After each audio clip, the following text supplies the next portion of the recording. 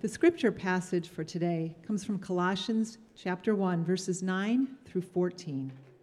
And so, from the day we heard, we have not ceased to pray for you, asking that you may be filled with the knowledge of his will and all spiritual wisdom and understanding, so as to walk in a manner worthy of the Lord, fully pleasing to him, bearing fruit in every good work, and increasing in the knowledge of God, being strengthened with all power according to his glorious might, for all endurance and patience with joy, giving thanks to the Father, who has qualified you to share in the inheritance of the saints in light.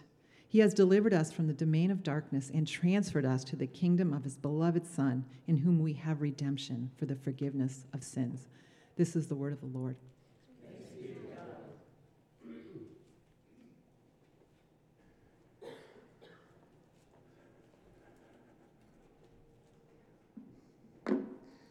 Well, amen. Let's pray once more.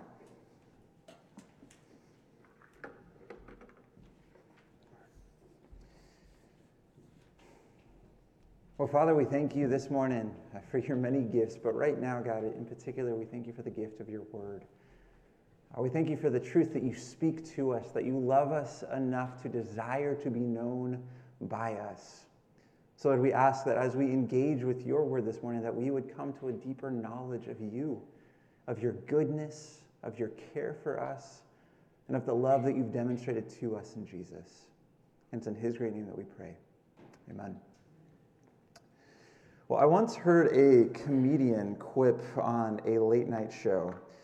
I'm getting ahead of myself here. Oh my goodness. All right, I think we're good. Okay.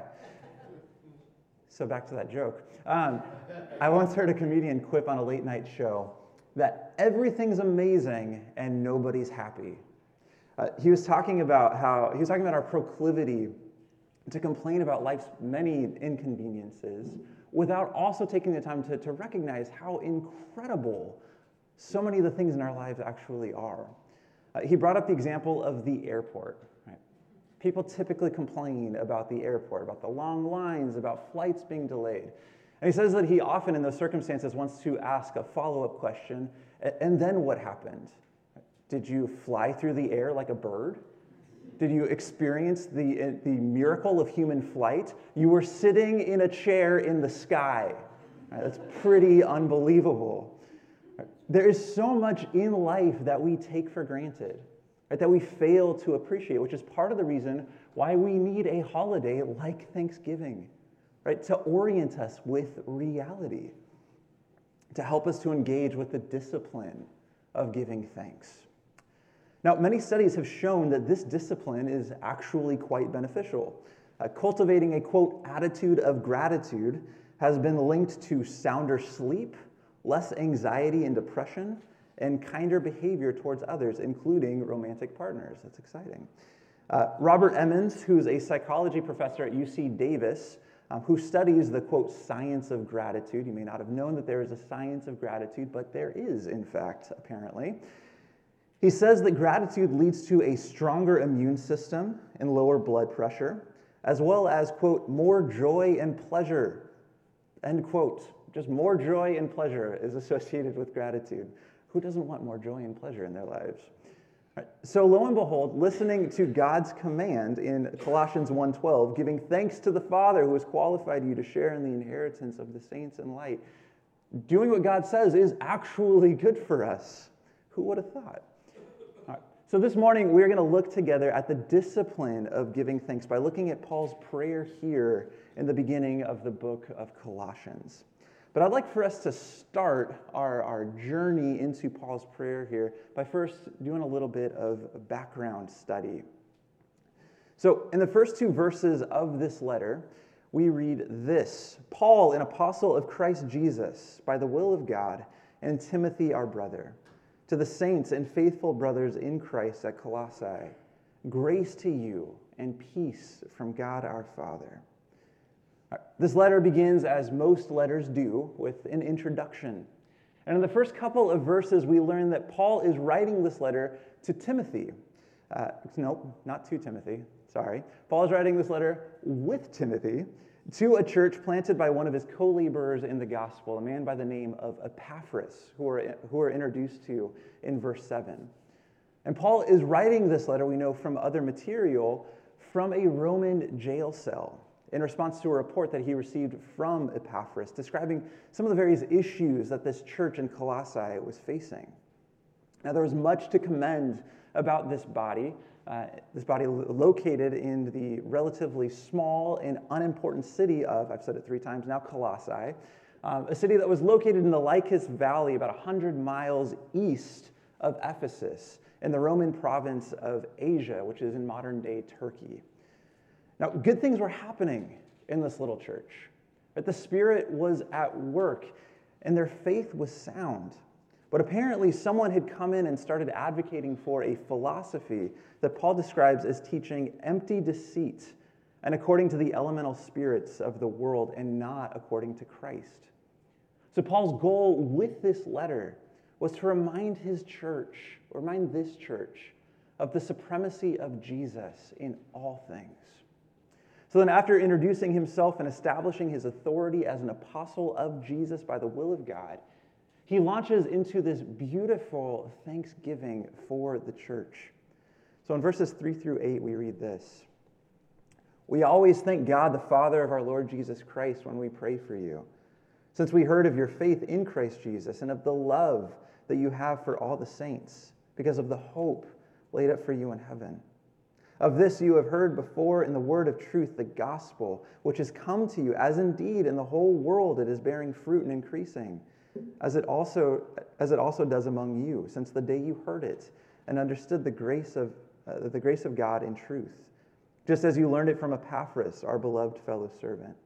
He is a faithful minister of Christ on your behalf and has made known to us your love in the Spirit. All right, so there's an issue that Paul is wanting to address throughout this letter, but instead of jumping straight there, instead of kind of scolding this church for the ways in which they're going astray, Paul stops to thank God for them and for his work in their midst, specifically for the presence of faith, hope, and love in this congregation. I think Paul here is setting such a powerful example for us. Right? He's going to command us in verse 12 to give thanks. But before doing that, he demonstrates what that looks like. He sets an example for us to follow. And remember where I said Paul was when he wrote this letter. He is in jail. Right? If he were focused simply on his own circumstances, he might have had a hard time coming up with a reason to give thanks. But he's got a bigger view of life. He's got a bigger view of God. And so he looks past his present circumstances and he sees a reason for gratitude. So often when we think to give thanks to God, it's because he's done something specific in our own lives. But here, Paul, who did not plant this church, who couldn't take credit for any of its successes or anything praiseworthy about them, he stops to thank God for his work, his activity in this unstrategic and insignificant location. He has reason for gratitude. And I think that this is an encouragement for us who maybe struggle with giving thanks. Paul, when we're first introduced to him in the New Testament, he's not really a guy that you would consider like a very thankful human. He was bitter, he was enraged, he was murderous. This is the man that we're first introduced to in the New Testament. He was pursuing Christians, seeking to kill them. But Jesus appears to him. The Spirit does a work in Paul's heart, and it transforms him from the inside out. And so this man, despite the fact that he is in jail, despite the fact that he has very little things to look at in his own life and say, thank you, God, he's able to do that nonetheless because of the work of the Spirit in his heart. This is what the Spirit can do in us when we submit to him. So after thanking God for the Colossian church, he goes on to pray for them. And verse 9 begins with a prayer for knowledge. Now, typically when we pray for ourselves or others, We pray for physical health, for help in challenges that we're facing at work or with family, finances, other concerns. But notice the first thing that Paul prays for this church. He prays that they would grow in their knowledge. In verse 9 we read, "And so from the day we heard, we have not ceased to pray for you, asking that you may be filled with the knowledge of his will in all spiritual wisdom and understanding." The Apostle Paul is deeply concerned with the knowledge of his people. And we see him pray this prayer throughout the New Testament. So for example, in Philippians 1:9, he prays, "And it is my prayer that your love may abound more and more with knowledge and all discernment." Then in Philemon 6, "And I pray that the sharing of your faith may become effective for the full knowledge of every good thing that is in us for the sake of Christ." Ephesians 1:16-17, "I do not cease to give thanks for you, remembering you in my prayers, that the God of our Lord Jesus Christ, the Father of glory, may give you a spirit of wisdom and of revelation in the knowledge of him." But knowledge isn't simply something that Paul was concerned with. We see this emphasis throughout the Bible. And in fact, in the Old Testament, we read in Psalm 1:1 and 2, "Blessed is the man whose delight is in the law of the Lord, and on his law he meditates day and night." It's not simply knowing something, it's knowing something deeply. It's getting down into it. And we see a very similar thing in Joshua 1:8. "The book of the law shall not depart from your mouth, but you shall meditate on it day and night, so that you may be careful to do according to all that is written in it. For then you will make your way prosperous, and then you will have good success." As Kent Hughes writes in his commentary, "Knowledge is foundational to a sound, fruitful Christian life. God puts no premium on ignorance." Now, for many, this may seem somewhat obvious, right? But there are a lot of people who seem to hold the view that what matters isn't knowing God. What matters is loving him, serving him, doing good in the world. Now, we should love, serve, do good in the world, but we need knowledge in order to know what that means. A few weeks ago, one of our kids had an upset stomach and ended up making a mess. I will spare you the details. Now, our whole house has like the fake vinyl wood floor, so they're like spill-proof, bomb-proof, right? 98% of our house is covered in this stuff. Very little of our house has carpet in it, but Harper managed to find just like one of the very small sections of carpet in our house, and that's where the mess happened, of course. So Katie and I, after this happened, kind of tried to do the divide and conquer. One parent cares for the child, the other cares for the mess. And I got the mess. And I quickly did a Google search, like, what do I do? How do I clean this up? And I found an article that said, baking soda is the key. And I'm like, baking soda it is. So I went downstairs, grabbed baking soda, brought it up, covered the mess in baking soda. It's like, now what? Unfortunately, baking soda was step 4. So there was 1 through 3 that I had ignored altogether, and I just made a much worse mess of the original. Right? I had action, I had service, I had a desire to do good, but I did not have knowledge, and that was disastrous. In order to love God, in order to serve him, in order to help other people, we need knowledge of his will, spiritual wisdom, and understanding. So friends, I want you to consider for a moment, are you taking steps to gain such knowledge, to familiarize yourself with God and his will? We have unprecedented access to the Word of God in so many different forums and mediums. Are you taking advantage of that? Are you filling yourself with knowledge so as to be able to serve him and other people well? Knowledge is extremely important, but it is not an end in itself. Our knowledge has a telos, it has a goal in mind, and that goal, we read on, is to walk in a worthy manner.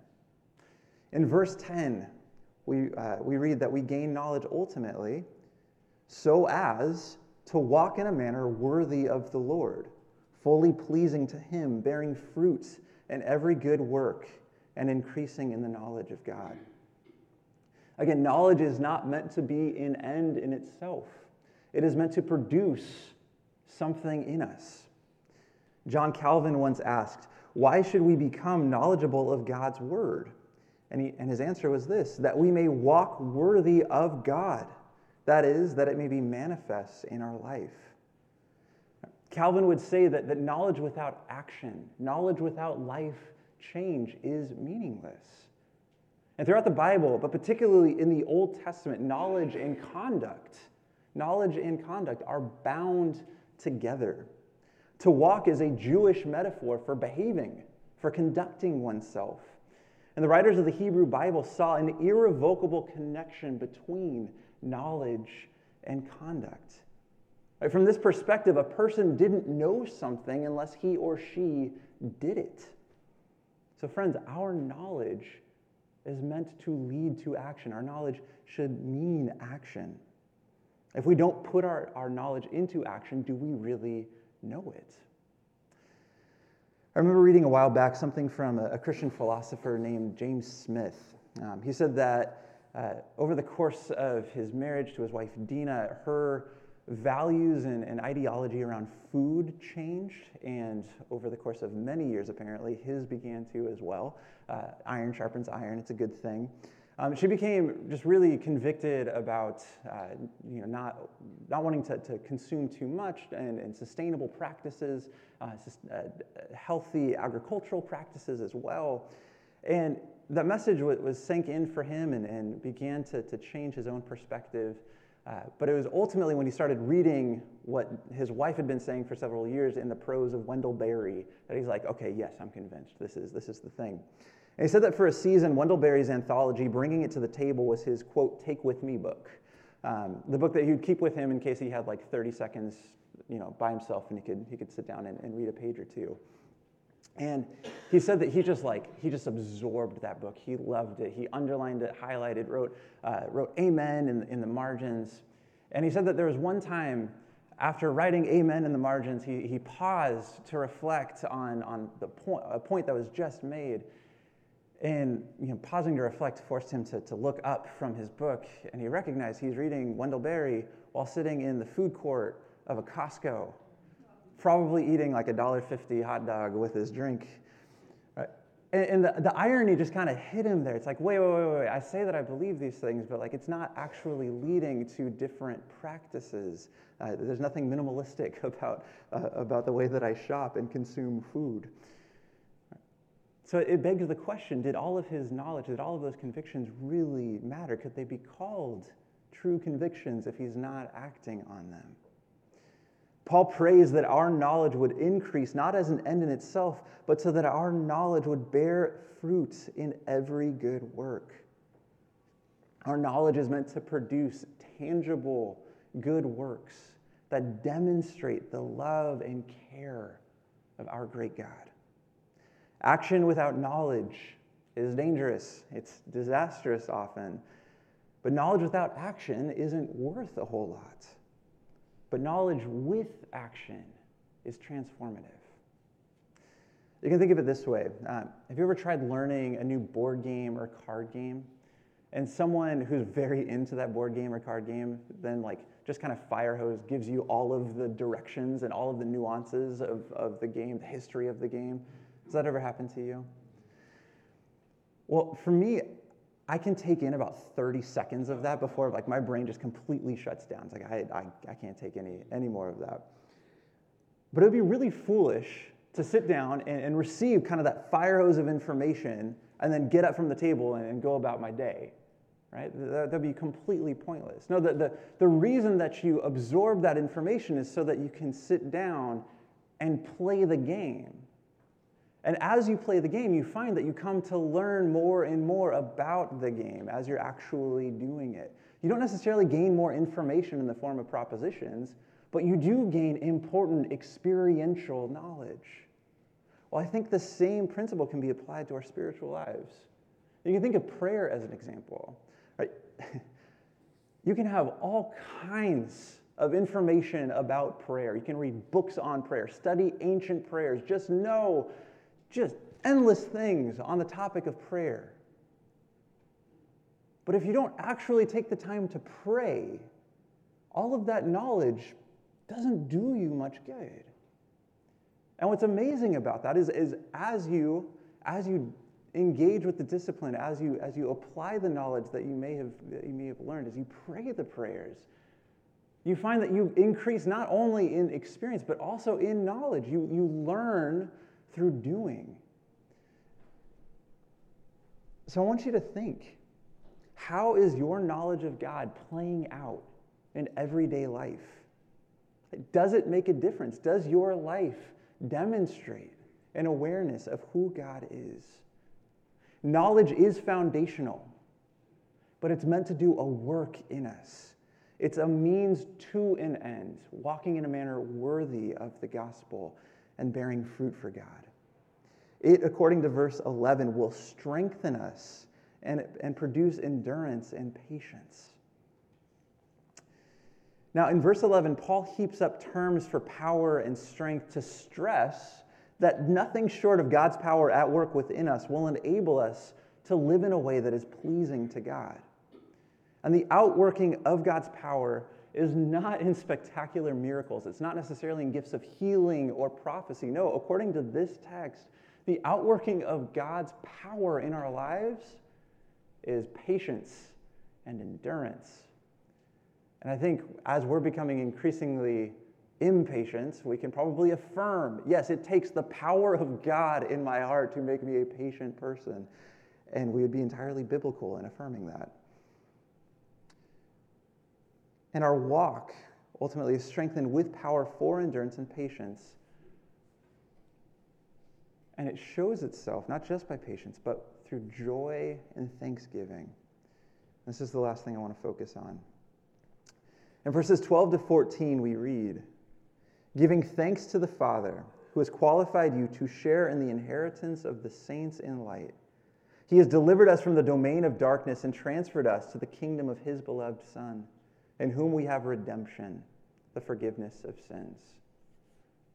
Believers who walk worthy of Christ should constantly give thanks to him for the work that he has done. And in these verses, Paul gives us 3 specific reasons why we should do so. The first is that because, in verse 12, he has qualified you to share in the inheritance of the saints in light. God, out of sheer grace, has qualified us to receive an inheritance. That's a pretty amazing thing, isn't it?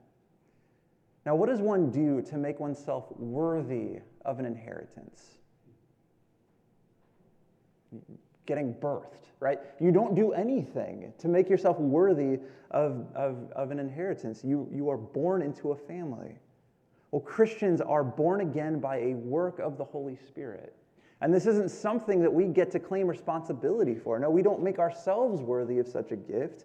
It's solely a work of his amazing grace. And for that, we give thanks. So we give thanks first because he has given us an inheritance. Second, because according to verse 13, he has delivered us from the domain of darkness and transferred us to the kingdom of his beloved Son. Now, this word transferred is used in other places to describe a mighty king picking up a whole population and transferring it to a different realm. And friends, in the gospel, that has been accomplished. All believers have been deported into the kingdom of his beloved Son. We are in the kingdom of God. We get to have dual citizenship, which in light of however you're feeling about the last couple of weeks is a really good thing for us to remember. We have the privilege of voting our consciences, of participating in a democratic system, but where is our hope? Our hope is not in any earthly politician. Our hope is in the fact that we have been transferred into the kingdom of the Son of God. That Jesus is our King and he will make everything right. So we give thanks for our inheritance. We give thanks for our heavenly citizenship. And third, according to verse 14, we give thanks because God has provided redemption, the forgiveness of sins. And this may be the ultimate reason for us to give thanks. The word redemption in this context connotes freedom from slavery. It was done through the payment of a price. And this is exactly what Jesus said that he came to do. In Mark 10:45, we read, "For even the Son of Man came not to be served, but to serve, and to give his life as a ransom for many." Jesus paid the price for our redemption with his own life. Right? He lived the life that we constantly fail to live. And he gives his righteousness to us as a free gift of grace. But he also takes on the penalty that our sin deserves. And you know what that means?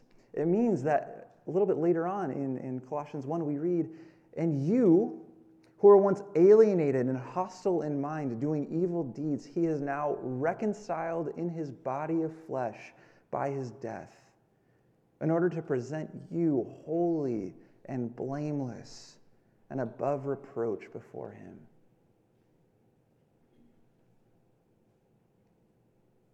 What an amazing reason to give thanks. I think it's really easy for us to recall the different ways in which we have fallen short, the ways in which we fail, the ways in which we are not holy and blameless. But the gospel hope, the gospel promise is that Jesus himself will present us holy and blameless and above reproach. That, friends, is reason to give thanks. Now, I remember reading, apparently in the 1800s, Northwestern University in Chicago had a life-saving team. That's what they called themselves. We're the life-saving team. I think it's like a rescue team that assisted passengers on Lake Michigan who found themselves in dire situations.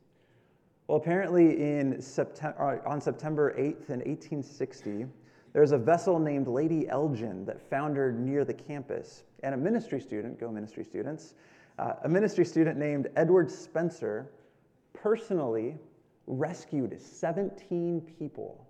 17 people. Well, unfortunately, in the process of rescuing these 17 people, Elgin, that's not that person, that's the boat. His name was Edward Spencer, excuse me. Apparently, in the process of trying to rescue these people, he suffered some severe health complications, and he never recovered. He ended up having to quit school within a couple of months, and then within a couple of years of that time, he died. And it was noted that despite having saved 17 people, not a single one of them thanked him. That doesn't sit right, does it? Right, that feels unjust. Well, friends, so is a failure to give thanks to God, who has qualified us to share in his inheritance, delivered us from the domain of darkness, and transferred us into the kingdom of his Son, and redeemed us from our sins. So think, have you given thanks recently? So this week, as we prepare for the Thanksgiving holiday, let us remember the practice of giving thanks. And let us remember that it's not just an afterthought in the Christian life. No, it is foundational. As John Calvin wrote, the chief sacrifice which God requires at men's hands is that they should acknowledge his benefits and be thankful to him for them. So take some time this week to take stock, to acknowledge God's many benefits in your life, to reflect on the goodness and loving kindness of God, who saved us, not because of our own righteousness, but because of his mercy. Take some time to sit and wonder at the gift that every single day truly is. The author N.D. Wilson gives a helpful expression to this in his book, Death by Living, when he writes, "As the earth screams through space, balanced exactly on the edge of everyone burning alive and everyone freezing solid, as we shriek through deadly obstacle courses of meteor showers and find them picturesque, as the nearest fiery star vomits eruptions hundreds of times bigger than our wee planet, giving chipper local weathermen northern lights to chatter about, as a giant reflective rock glides around us, slopping the seas and never falls down, and as we ride in our machines, darting past fools and drunks and texting teenagers, how many times do we thank God? Every single day gives us ample reason to give thanks. Amen? So let's do so. Let's do so this week and every week with joy. Let's pray.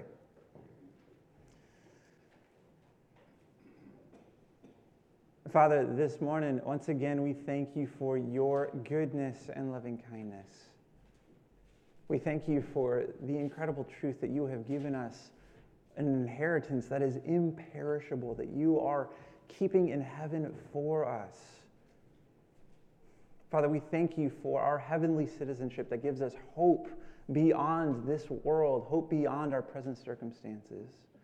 Father, we thank you for the redemption purchased for us by Jesus. And Lord, that's just the tip of the iceberg. You have given us so much to be thankful for. So God, by your Spirit, enable us to be thankful.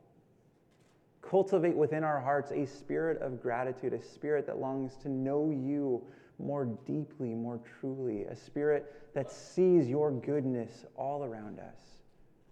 Father, help us to see life as the gift that it truly is. We love you. And it's in Jesus' name we pray. Amen.